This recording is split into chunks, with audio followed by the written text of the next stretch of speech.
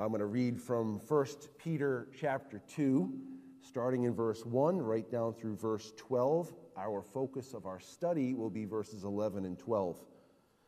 So put away all malice and all deceit and hypocrisy and envy and all slander. Like newborn infants, long for the pure spiritual milk, that by it you may grow up into salvation, if indeed you have tasted that the Lord is good. As you come to him, a living stone rejected by men, but in the sight of God, chosen and precious, you yourselves, like living stones, are being built up as a spiritual house, to be a holy priesthood, to offer spiritual sacrifices acceptable to God through Jesus Christ. For it stands in Scripture, behold, I am laying in Zion a stone, a cornerstone, chosen and precious, and whoever believes in him will not be put to shame. So the honor is for you who believe. But for those who do not believe, the stone that the builders rejected has become the cornerstone, and a stone of stumbling, and a rock of offense. They stumble because they disobey the word, as they were destined to do. But you are a chosen race, a royal priesthood, a holy nation, a people for his own possession, that you may proclaim the excellencies of him who called you out of darkness into his marvelous light. Once you were not a people, but now you are God's people. Once you had not received mercy, but now you have received mercy. Beloved, I urge you as sojourners and exiles to abstain from the passions of the flesh, which wage war against your soul.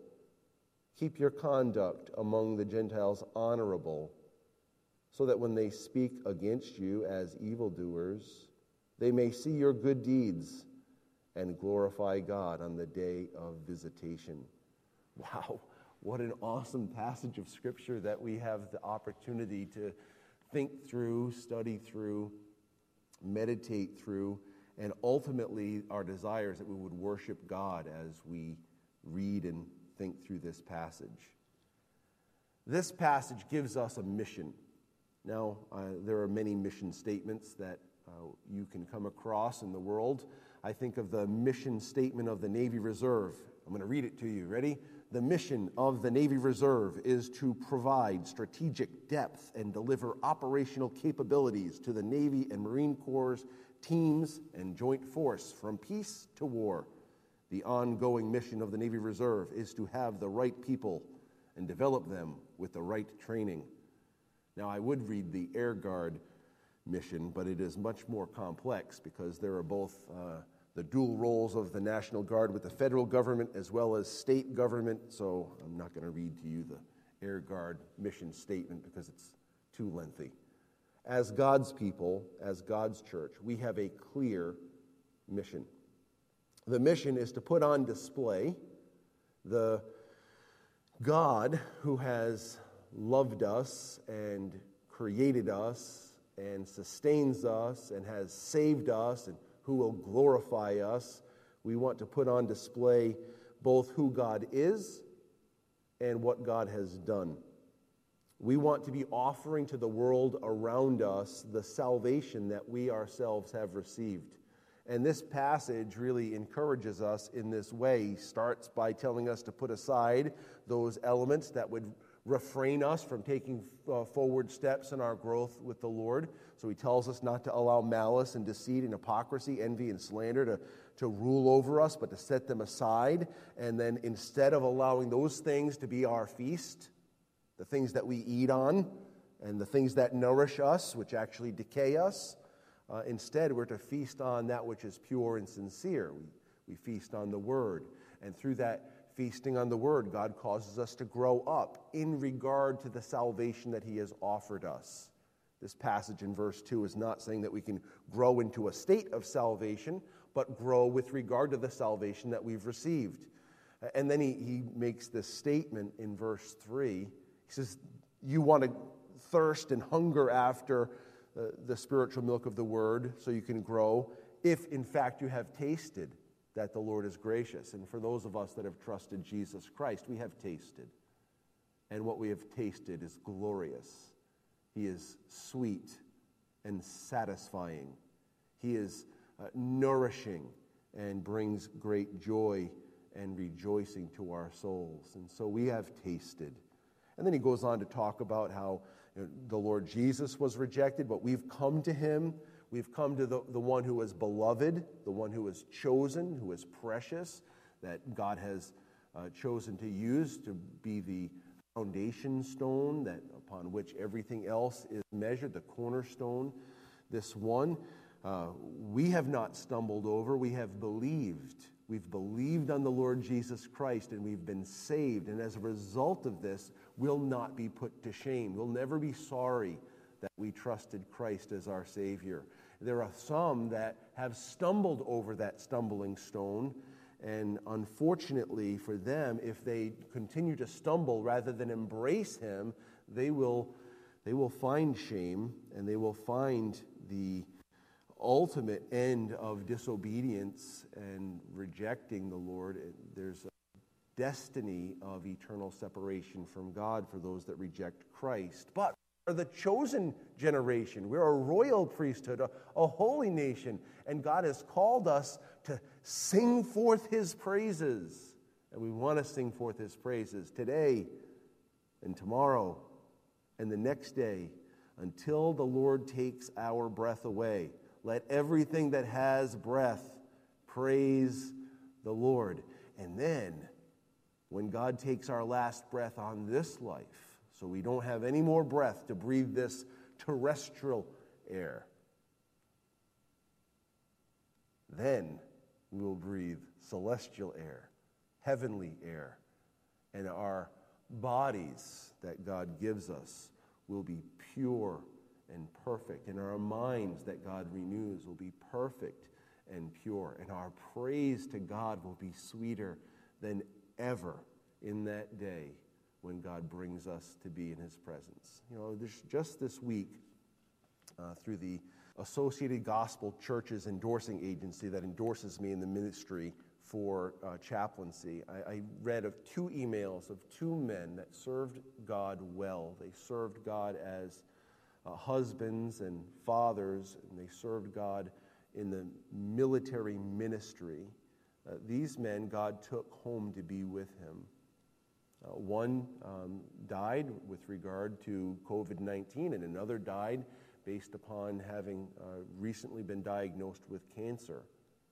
They went from praising God in this life, telling other people about God in this life, pointing to the Lord Jesus Christ and the saving gospel in this life. And this week they opened their eyes in the presence of God. And forever they will sing his praise. We can rejoice in these things. It fills us with great joy that they have experienced the end of their faith, the salvation of their souls. We can rejoice that God has given us a similar task. I don't know how many more days I have in this life. I don't know how many more days you have in this life, but one thing we can know for sure is God has given us a mission, and that mission revolves around singing his praise, and that mission revolves around showing people how great he is, that they too can come to know Jesus as their Savior. And this passage points us to that. We want to look at verses 11 and 12. Look at verse 11. Beloved, I urge you, as sojourners and exiles, to abstain from the passions of the flesh which wage war against your soul. Keep your conduct among the Gentiles honorable, so that when they speak against you as evildoers, they may see your good deeds and glorify God on the day of visitation. So this book is good, so much. 1 Peter is a glorious book. In the first section, Peter establishes God's gracious plan of calling believers out of the world and placing us into his family as his children. He lets us know that we have a certain and glorious future. In the second major section, he talks about God's people as God's children, and he talks about how God's gracious work of salvation has made us a holy people, a loving people, a growing people, a believing people, and a praising people. Now, as we enter into this next section, it'd be the third and main section of Peter's letter. He really gets into the heart of the message where he lets us know what our call is, what our mission is. And he really is going to tell us the right way to live this life. In verses 11 and 12, he establishes the main principles of how to live in this current age, how we can really be kingdom-focused. And then in the next chapters 2, 3, and the first half of chapter 4, Peter is going to give us different ways that this fleshes out in our lives. He'll tell us the right way to live under government in chapter 2, verses 13 through 17. The right way to live as a servant or an employee in chapter 2, verses 18 through 25. He'll tell wives the right way to live as a godly wife in chapter 3, verses 1 through 6. And then in chapter 3 and verse 7, he'll tell husbands the right way to live as a husband. In chapter 3, verses 8 through 12, he'll tell us general principles about how we use our tongue for the Lord and how we're to live our lives as those that express love and sympathy and kindness and humility. General principles about living this life. And then in chapter 3, verses 13 through 17, he's going to let us know key elements of living this life. He'll say in chapter 3 and verse 13, "Now, who is there to harm you if you are zealous for what is good? But even if you should suffer for righteousness' sake, you will be blessed. Have no fear of them, nor be troubled. But in your hearts, honor Christ the Lord as holy, always being prepared to make a defense to anyone who asks you a reason for the hope that is in you. Do this with meekness or gentleness and respect, having a good conscience." In other words, making sure you're living in a way that you know is right before the Lord, so that when they slander you as though you're an evildoer, those who revile your good behavior in Christ may be put to shame. For it's better to suffer for doing good than it should be, better to suffer for doing good, if that should be God's will, than for doing evil. So there's even more that goes on here. But our task this morning is verses 11 and 12. And the first concept that we want to notice in verse 11 is that we should remember our real home. Remember your real home. Here we are. Tropical storm, hurricane, whatever the case may be. The eye of the storm going over Block Island, landing somewhere to the east of Westerly. Go figure, the east of Westerly. At any rate, the winds are going to come and the rains are going to come and limbs might come down. Potentially a limb might come down on your home. We don't want our homes damaged. Something could come, a limb or something could blow into your car, could shatter your windshield. All kinds of things can happen. But this world is just filled with temporary concepts, temporary items for us. Our homes, while we love them, I'm very thankful for the home the Lord has allowed me to live in. It's beautiful and comfortable. It's wonderful. I'm very thankful. But that's not my real home. The real home is still future. Look what he says. "Beloved, I urge you as sojourners and exiles." So he begs them to remember that this world is not where we're banking all of our hope. No matter what you do in this life, no matter how well you build your house, at some point, if it doesn't leave you, you're going to leave it. We're just here for a temporary time. Sojourners, we're here for a little time, and then we go away. So we're meandering through. But it's not just sojourning. He uses the word exiles. It's like we've been set here, and it's not really where we belong. Paul talks about that in Philippians chapter 3, doesn't he? That our citizenship is in heaven. That's the real home. And as Peter opens this next section that is so vitally important to our Christian life, he does so by setting our focus on the fact that what we're doing here is temporary. We're here for a little while, and this is not our home. And so remember where your real home is. And this concept of remembering where our real home is really sets us up to be able to suffer. It sets us up to be able to endure hardship. God has told us to endure hardship. This life is not about all the frills.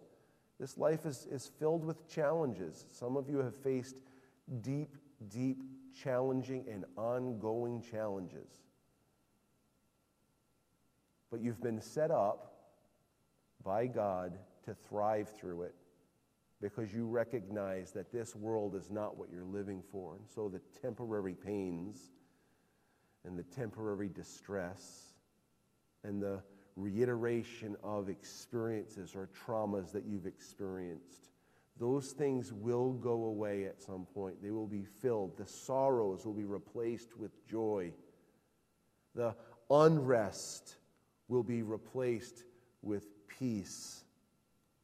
The emptiness that can be there at times because of the difficulties of this life will be replaced with fullness. The pain will be replaced with wholeness. This is what we're promised. And Paul talked about it very clearly in 2 Corinthians chapter 4. Listen to these words in verses 16 through 18 of 2 Corinthians 4. I would recommend to you, if you struggle, if there are lots of challenges that you're facing, and you find it so wearying to your soul, I would really challenge you to read 2 Corinthians 4 in its entirety, but really you can focus on verses 16, 17, and 18, and maybe even consider spending some time working on memorizing it. Listen to the words here.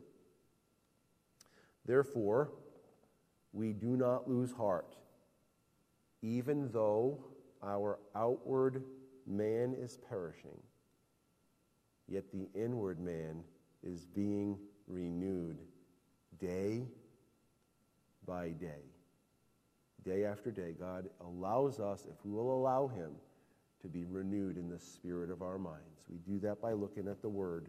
We looked at it remembering. We do that by remembering the promises he gives us. Verse 17, for our light affliction, which is but for a moment, our light affliction, which is but for a moment, is working for us a far more exceeding and eternal weight of glory. He goes on to say, while we do not look at the things which are seen, but at the things which are not seen, for the things which are seen are temporary, but the things which are not seen, these are eternal. And that's how Peter draws our attention in this passage. Beloved, I urge you, as sojourners and exiles, this world is not your home. Glory is on the other side. Don't allow the distresses of this life to cause you to refrain and pull back. Allow the challenges of this life to cause you to step forward, recognizing what lies ahead. Don't cling on to this world. Push through this world, because God has something more. So we remember that this world is not our home. Remember your real home. Secondly, in the passage, we want to relinquish, let go of, our fleshly desires. Verse 11, beloved, I urge you as sojourners and exiles to abstain from the passions of the flesh, which wage war against your soul. Well, it's an easy statement to read. I can read that all day. Abstain from the fleshly passions which wage war against your soul. Rolls right off the tongue. And yet, when the nitty-gritty arrives, and I'm hungry, or tired, or irritable, and someone disturbs my plans, how easy is it then to abstain from the fleshly lusts which war against my soul? How easy is it when I want something and I'm desperate to have it done because I'm impatient to have my plans fulfilled, and someone is the source of unraveling it? They're in the way. How easy is it then to abstain from the fleshly lusts which war against the soul? It's not so easy at that point. What are these passions of the flesh? Well, they're too numerous for me to capture all of them. You really have to do some work on your own to think about what your passions of your flesh are. For me, I mentioned a couple of them. I might be hungry, or I might be tired, or I might have some objective I'm trying to obtain. I might be driving down the street and I want to get to Dunkin' Donuts, and someone's driving less than the speed limit, or they stop unnecessarily on Hard Dig Road. Hard Dig Road, you're just driving down the road, stop. What do you stop for? There's nothing in front of you. There is someone behind you, I know, because I'm him. Tough. Sometimes that can be annoying. Why? I want my coffee, and I want it now, and I've got to get back. I've got some other things to do. I have some objectives to fulfill. Passions of the flesh. And what I have to remember in those moments is, I wonder if the Lord knew that person was going to be in my way. I wonder if the Lord ordained for that person to be in my way. I wonder if the Lord wants me to learn to set aside my own desires and my own way and my own will, so I might recognize my life is not my own. This is one of our problems we struggle with, because we have our objectives that we want to fulfill, because we have our lives, and I want to get it done. It's my life. I want my items taken care of. So it's items like those.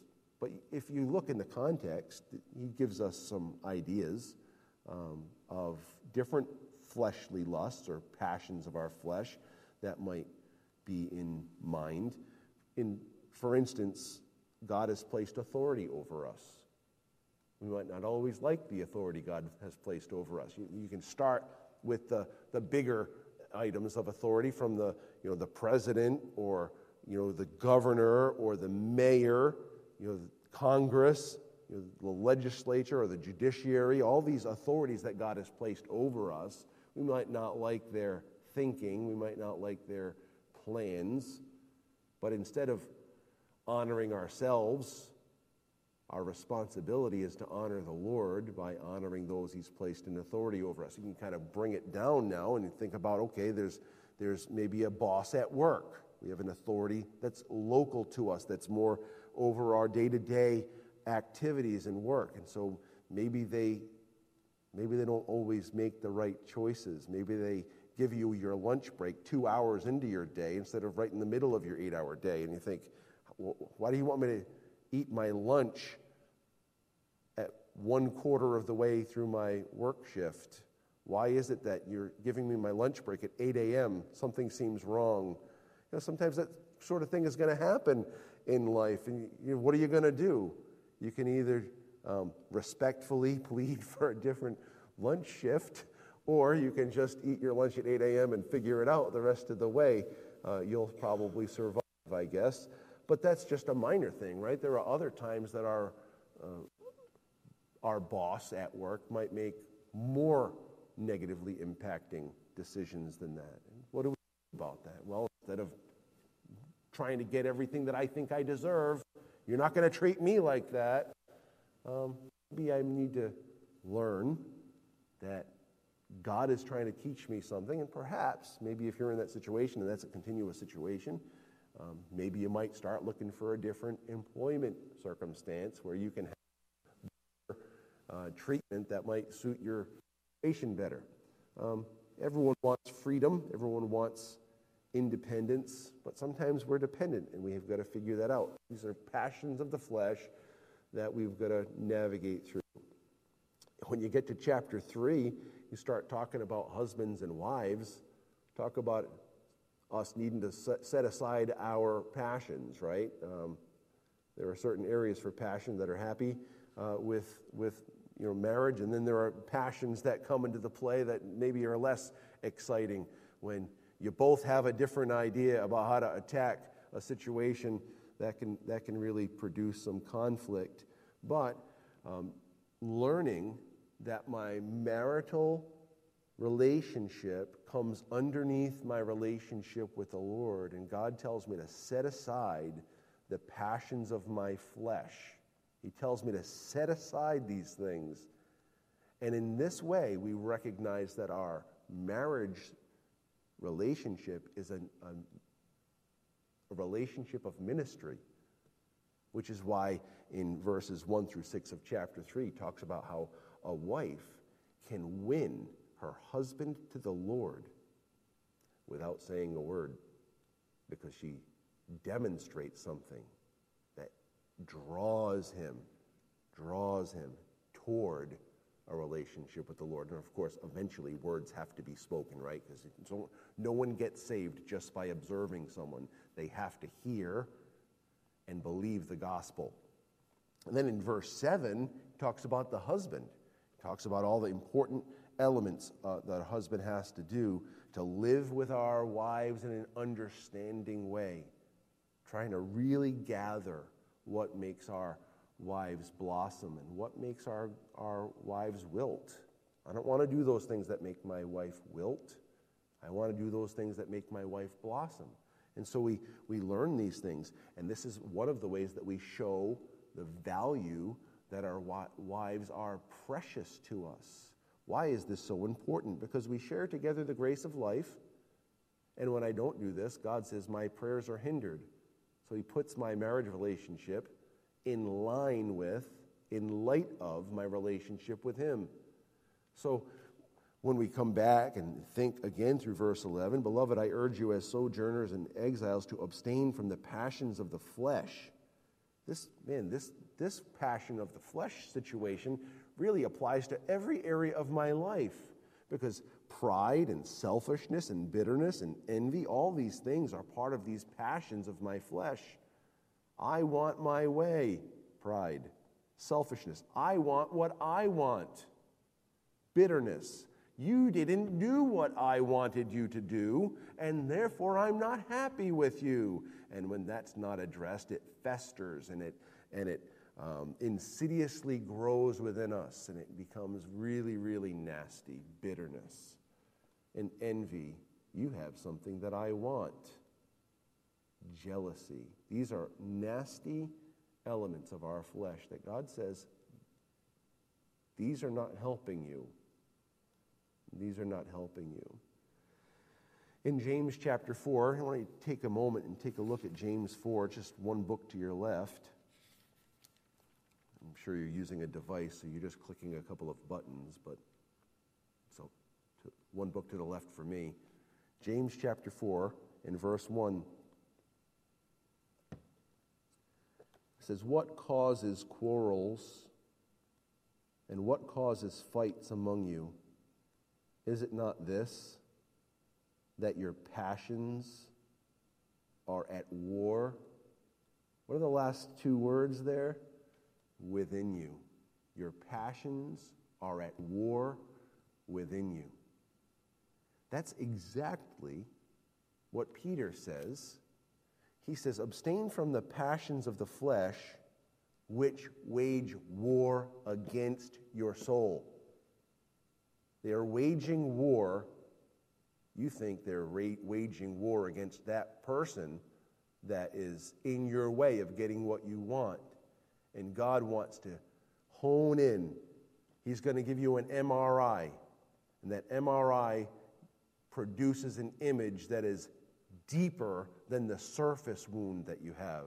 He's going to show you about the soft tissue damage going on. But it's even deeper than soft tissue, because we're not actually talking about ligaments and tendons and cartilage. We're talking about your soul, the real you. God tells you, and he tells me, if I don't set aside the passions of my flesh, those passions, while they make war out there, they're first making war in here, and they're doing damage. The word war has the idea of strategy. It's strategizing against me.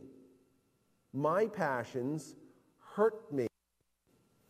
I think, oh, I must have that pizza, and I must have an abundance of it. This will help. I'll feel better. Those foolish passions simply are destroying me. Now, obviously, you can eat pizza. If I couldn't eat pizza, I don't know, I would cry. Would you cry if you couldn't have pizza? No, maybe you like salad. All right, you're better than I am. Whatever, you might like other things than I do. But, of course, the pizza illustration is just foolishness. We're talking about pride and envy and covetousness, these things that actually would be the focus of Peter's attention and God's attention. Recognize the seriousness of it. There's a great negative impact that takes place within us when you and I allow our passions to rule. Remember, I always bring this illustration up because it is so vivid. You've got the creation scene, chapters 1 and 2. You have the sin scene in the garden, chapter 3. And then you have the next sin scene in Genesis chapter 4. And that next sin scene has to do with Cain and Abel.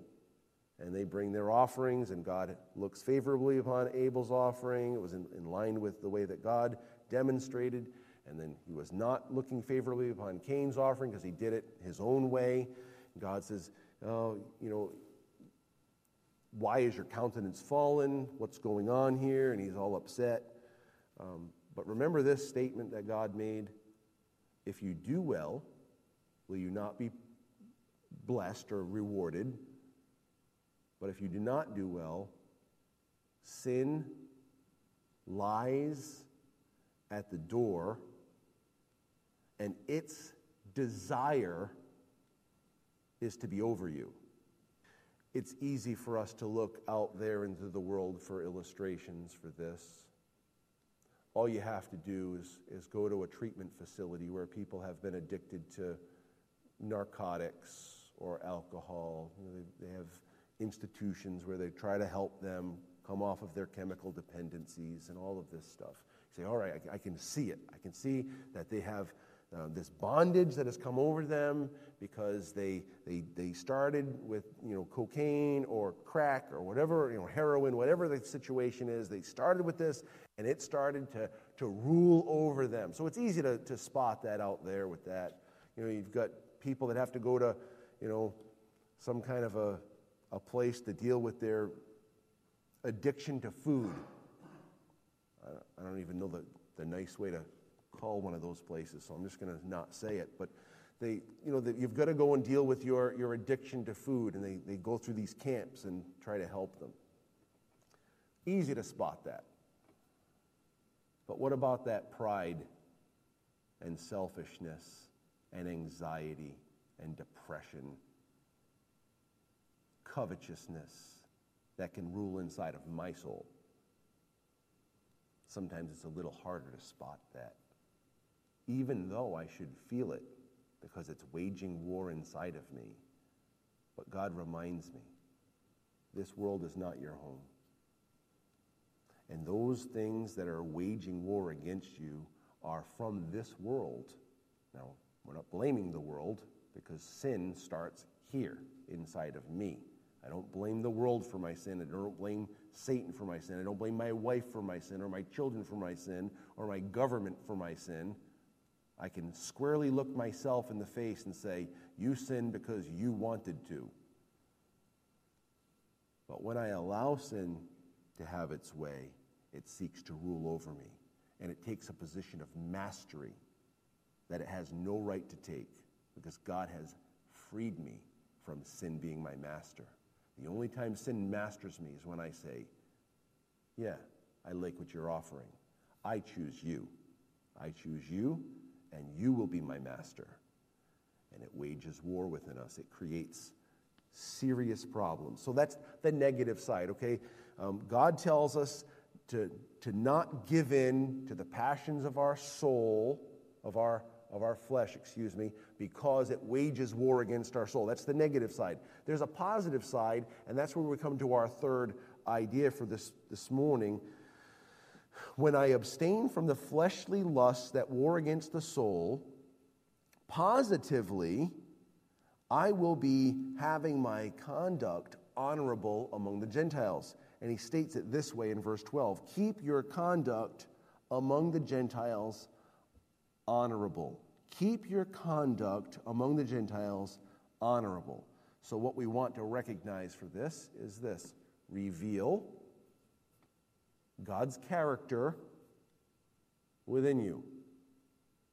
You want the world, you want your spouse, you want your children, you want your church family, but you want the world to see the character of God being developed within you. So reveal a godly lifestyle. Look at verse 12. I read it already, but I'm going to read it again. Keep your conduct among the Gentiles honorable, so that when they speak against you as evildoers, they may see your good deeds and glorify God in the day of visitation. So he's talking about the Gentiles, those that don't know the Lord Jesus. Our lifestyle is supposed to reflect our relationship with God. And there's a beautiful passage in Ephesians chapter 4, and it's really kind of reduplicated in Colossians chapter 3 in many ways. But in Ephesians 4, Paul kind of talks about what that godly lifestyle of transformation looks like. He tells us that instead of lying, like is your custom, speak the truth to your neighbor instead. Instead of stealing so you can have for yourself, labor with your hands so you can have something to give to those who have need. He says, instead of cursing, speaking words that corrupt and hurt, speak words that are filled with grace that add to the people that are listening. Instead of taking something from them, give something to them with your speech. Instead of being bitter and having that pain exacerbated within you and really exacting terror on those outside of you with your bitterness and resentment and anger, he tells us instead to forgive. These are very basic to the Christian life, but they're not easy. In fact, for us, they're impossible without God's grace. I cannot speak words of truth that build up. I cannot give properly. I cannot forgive rightly without God's glorious transforming work taking place through His Spirit and His Word in me. But this is the lifestyle that God wants us to reveal in our homes, in the church, and in the world. Why? Because this is how we bring praise to Him. This is how we, in verse 9 of 1 Peter chapter 2, proclaim the excellencies of Him who called us out of darkness. Darkness. Lying. Darkness. Stealing. Darkness. Corrupt communication. Darkness. Bitterness. Wrath. Malice. Envy. Jealousy. Those darkness. Into His marvelous light. Speaking the truth. Working hard to give. Speaking that which is gracious and forgiving. Transformed from darkness to light. And it was that very testimony that made the people of the church of Thessalonica have a testimony that didn't just make an impact in their area, but to the other churches in the area, surrounding communities. And wherever Paul went, goes to tell someone the gospel, and he says, oh yeah, I know all about that gospel. I heard about it from this group over here, these believers in Thessalonica. We passed through there all the time, and before we passed through there, they were really scoundrels. And now when we pass through, there's like a marked difference. They've turned from idols to God to serve the living and true God. That was their testimony because God had transformed them. And that's what we want our testimony to be. How is that going to take place? Well, brothers and sisters, here's how it takes place. Verse 1, set aside malice and those things that detract from our relationship with the Lord. Verse 2, thirst and hunger after the sincere milk of the word, because you'll be growing with regard to your salvation this way, because you've tasted that God is gracious. You've come to the one who is chosen and precious. You've placed your faith on that foundation, that cornerstone, and because you have placed your faith in him, you'll never be put to shame. There'll be many that will turn and stumble over that stumbling stone. For them, they will be put to shame. That's a sad thing. We bring forth God's praise. How? By remembering that this world is not our home. There's more to life than what's going on here. We have a mission, and our mission is to remember that glory is our future. Our home is heaven. Do things that provide for that glorious, abundant entrance into glory. So we remember our home, and then we set aside our flesh. We set aside the passions of our flesh because we know they don't help us. In fact, they hurt us. And we allow God's character to shine through us. And when that takes place, the end of verse 12 starts to take place. People they were speaking evil against us. But what happened? At the end of verse 12, they may see your good deeds and glorify God on the day of visitation. Well, there are lots of different ways that people interpret that, but I think the way I understand it, and you can understand it however you think is right, I think what's being said here is, as you and I live out the character of God and display good character, God's work in our lives, when they see that, they'll know that it is God who produced this. Why? Because we're going to tell them. I'm not a better person because I wanted to be a better person. I'm a better person because God has changed me. He's taken me from darkness to light, and he can do the same for you. How? Because Jesus Christ came into the world. He came perfectly, and he lived perfectly, and he obeyed the Father. He laid down his life as an offering, a once-for-all, perfect offering. God placed on him my sin. He paid the price for my sin when he hung on the cross. He was buried, and on the third day, God raised him from the dead, triumphant over my sin. And that victorious resurrection is a promise that I too will be raised, but not just me. Anyone who trusts Christ alone for their salvation will also be raised like Christ was. He's the first fruits of those who slept in Christ. And so we can tell them why our lives are different, why our character is different, and why we don't speak like other people and we don't do like other people. It's not because we're goody two-shoes. It's because God has changed us, and he's continuing to change us. And what happens is they used to speak evil, but instead they themselves come to realize there is salvation for me. There is hope for me. I too can be saved, and many will call upon the name of the Lord and will be saved. And instead of being characterized as those who spoke evil of us, they're characterized as those who give God praise on the day of visitation. When God judges, they'll speak his praise instead of speaking our evil, because God will have transformed them. This is our mission. Our mission is to display the praises of him who called us out of darkness and placed us into his beloved, marvelous light. And in doing so, we fulfill the mission that God has for us. By remembering our future, by setting aside our flesh, by allowing God to transform us, by displaying good character, and by realizing the ultimate goal of seeing people come to know Jesus Christ as our Savior. I don't know what's going on in your life. I don't know what all the trials and turmoils are. You know them quite well. I can tell you this, if you're a believer, the mission doesn't change. The mission doesn't change no matter what's going on in your life. Hardships The mission is the same with more difficulty. But the difficulty God will use for my good, if it's my difficulty, and the difficulty will be used for good if it's your difficulty. God is using all these things. And in the process of it all, he's fulfilling his purpose in us and through us. What is that?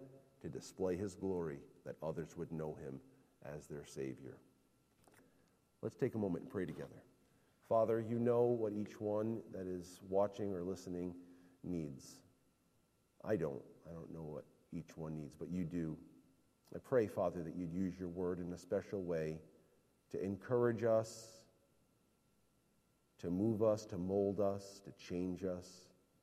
We want to fulfill the mission that you've given to us, the mission of displaying your glory and seeing people come to know Jesus as their Savior. Father, this week, maybe even as a result of this storm, give us opportunities to be a helping hand to our neighbors.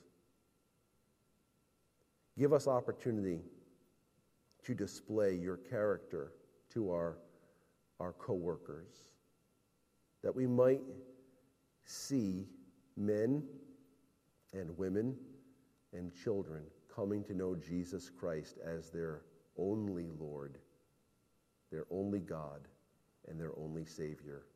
We pray you do this in Jesus' name. Amen.